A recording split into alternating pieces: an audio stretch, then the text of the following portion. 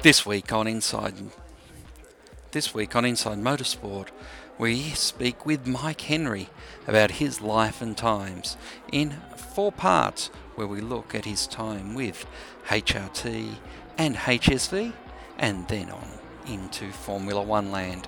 I hope you'll stay with us for part 1.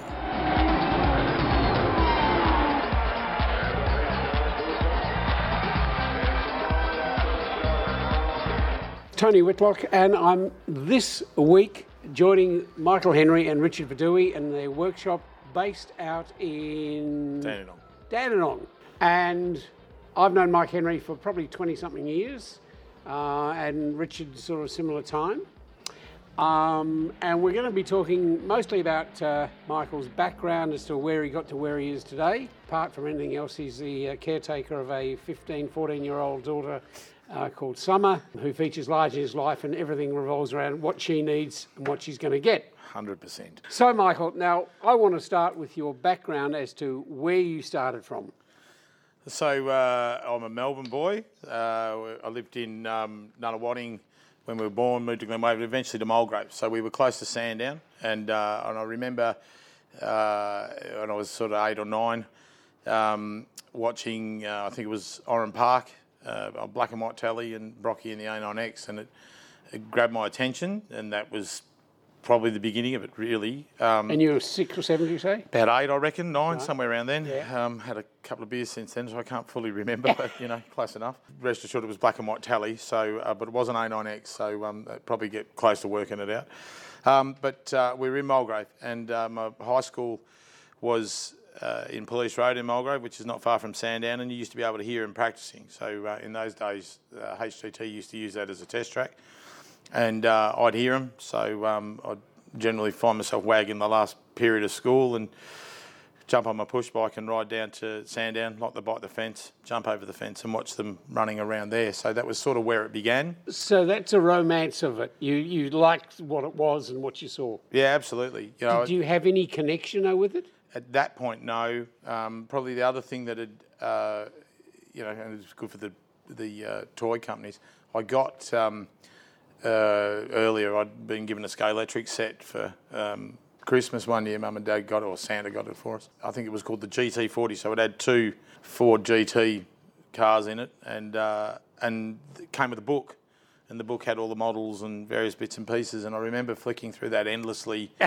And I remember that. So the one thing I remember from that very much was Ronnie Peterson, and I looked at, for whatever reason, I liked that car. So I sort of had a bit of a thing for Formula One as well from that, really. And in those days we got so little coverage of it in Australia, but I remember seeing him when he died. I remember that coming on the news and was devastated. That was. Yeah. It was really one of those things. It's the first time I realised how serious it really all was, I guess. But even the colours on your shirt reflect Ronnie Peterson. That's by luck. Oh, yellow and blue. No. But yes. Yeah, no, this goes down to the bloke that did the logo for us. Oh, hats off where credit's due. A bloke called Chris Lacey sorted out the logo for us. Okay. And that's pertinent because he comes from a speedway family. So. Yep. Once I'd started watching motorsport and become interested in it, was footy, cricket and motor racing was really where it was. And, in those days, all Aussie kids were into sport. Brothers and sisters? Have a sister, yep. She's not really into racing at all. And she's younger? A little bit younger, yep. A couple of years. So my mum and my parents had divorced, and my mum spent a period of time in a relationship with a guy called Frank Lacey, who came from a speedway family. Yep. And so I was about 11 or 12, and Frankie took us out to what was the Melbourne Speed Bowl. This isn't all bad. Oh, it's fantastic, yeah. And so I saw my first sprint car race, and that was literally a life-changing moment. It was just something else. It was awesome. And around that time, Frank's brother Nip and his son Brett started racing. And at the time, Frank was working for a guy called John Sidney. So it was probably most of your listeners will know who John is, or those that are older of us, I guess.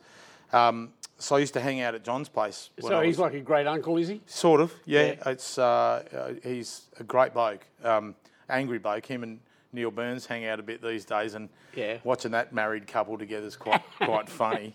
But I grew up with I remember as a kid, the poster on my wall was that last of the Big Bangers poster that when Brocky had the VK, the last VK in those days. So and they one of the posters they did, they had the whole team on the wall or on the poster. So on my wall was Burnsy and Marty Watt and Mort and all those sorts of people. So I knew I didn't have enough money to go driving even when I was about 12, I think. But I wanted to go car racing, and so those blokes were really my heroes, I guess. We all wanted to see Brocky win, but I do remember thinking when I grow up I want to build engines, and Neil Burns, he's Brocky's engine bloke, so he's a guru. So hopefully he is this, so I can take the mick out of him later. But so I grew up with that really, and so then it was Speedway for a long time. When I was 16, I started an apprenticeship as a mechanic at a Holden dealer. So I was Whereabouts? Jeff Brady Holden in Glen Waverley, yep. And I was. That was a walk to work, walk to home, and. Oh, not quite. Close enough. On my push bike, Yep. Yeah, off you go, lad. Yep. Get on your bike. So we were okay. That was fine. So it was a Holden dealership. Loved car racing. Was red, and the filth on the blue side. Didn't want anything to do with them, and I grew up with it. One of the guys I went to trade school with raced midgets. So I'd been hanging around with Brett and Nip and their sprint cars, making a nuisance out of myself for years. Picking up something along the way? Oh, definitely. I remember the first job they gave me, I'd been annoying them long enough that they went, give him something to do, just get him out of the way. And so I had to change a front tyre. And in those days it was, no tyre machine, so I had to do it by hand. Yep. So I had the bead breaker and it took me ages. It probably took me 2 hours to get this tyre on, and then I put it on backwards. So it was, right, thanks, mate, off you go. But, I met a guy at trade school, a guy called Shane Smith, and his family, his dad, Eric Smith, had been a midget racer forever. So I joined them as my first race team, really, and we went midget racing for years. I did quite a good few years with them. And what size engine is that? This is showing my age. Eric's car, the first year I did it was just Eric in the car and one car, and it had a grey motor.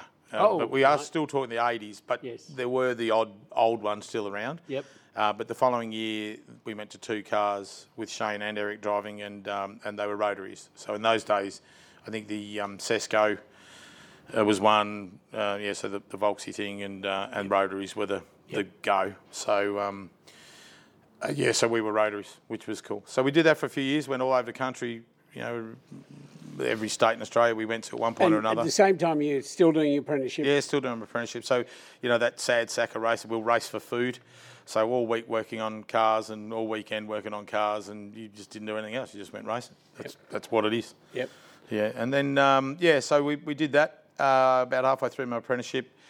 I was lucky enough to be offered a job at HDT working for Brocky, and one of my colleagues, a guy called Kent Hill, who's a great mate. North Melbourne. Yep, he'd gone to Bertie Street. Yep. And through his contacts there, they offered me a job. Old Jeff Brady wouldn't sign me over, so I was stuck in my apprenticeship, which was fair enough, I guess, in hindsight. And as luck would have it, 12 months later, HDT went under, or had their issues. I think they went on for a few years, but the whole Holden thing had fallen apart then. And within 12 months of that, some Mad Scotsman came along and with an idea of starting this thing called Holden Special Vehicles, and they were just around the corner from where I was doing my apprenticeship. The right side of Melbourne. Very much the right side of Melbourne, for me anyway. And my mate Kent had a little bit of involvement with them as they were sort of all the bits and pieces that were sort of falling out of the death of HDT. I think old Mick Webb was doing a bit of stuff, and I think there was somebody else, and also obviously this new Walkinshaw thing, whoever that was. And in those days, none of us knew anything about him. So I got a phone call to come and paint the floor, and so I did that, and that's where HSV started. All right, we'll continue on shortly with Michael Henry talking about his days joining what was become HSV. That's all we have time for this week on Inside Motorsport. Until next time round, keep smiling and bye for now. Inside Motorsport is produced by Thunder Media for the Community Radio Network.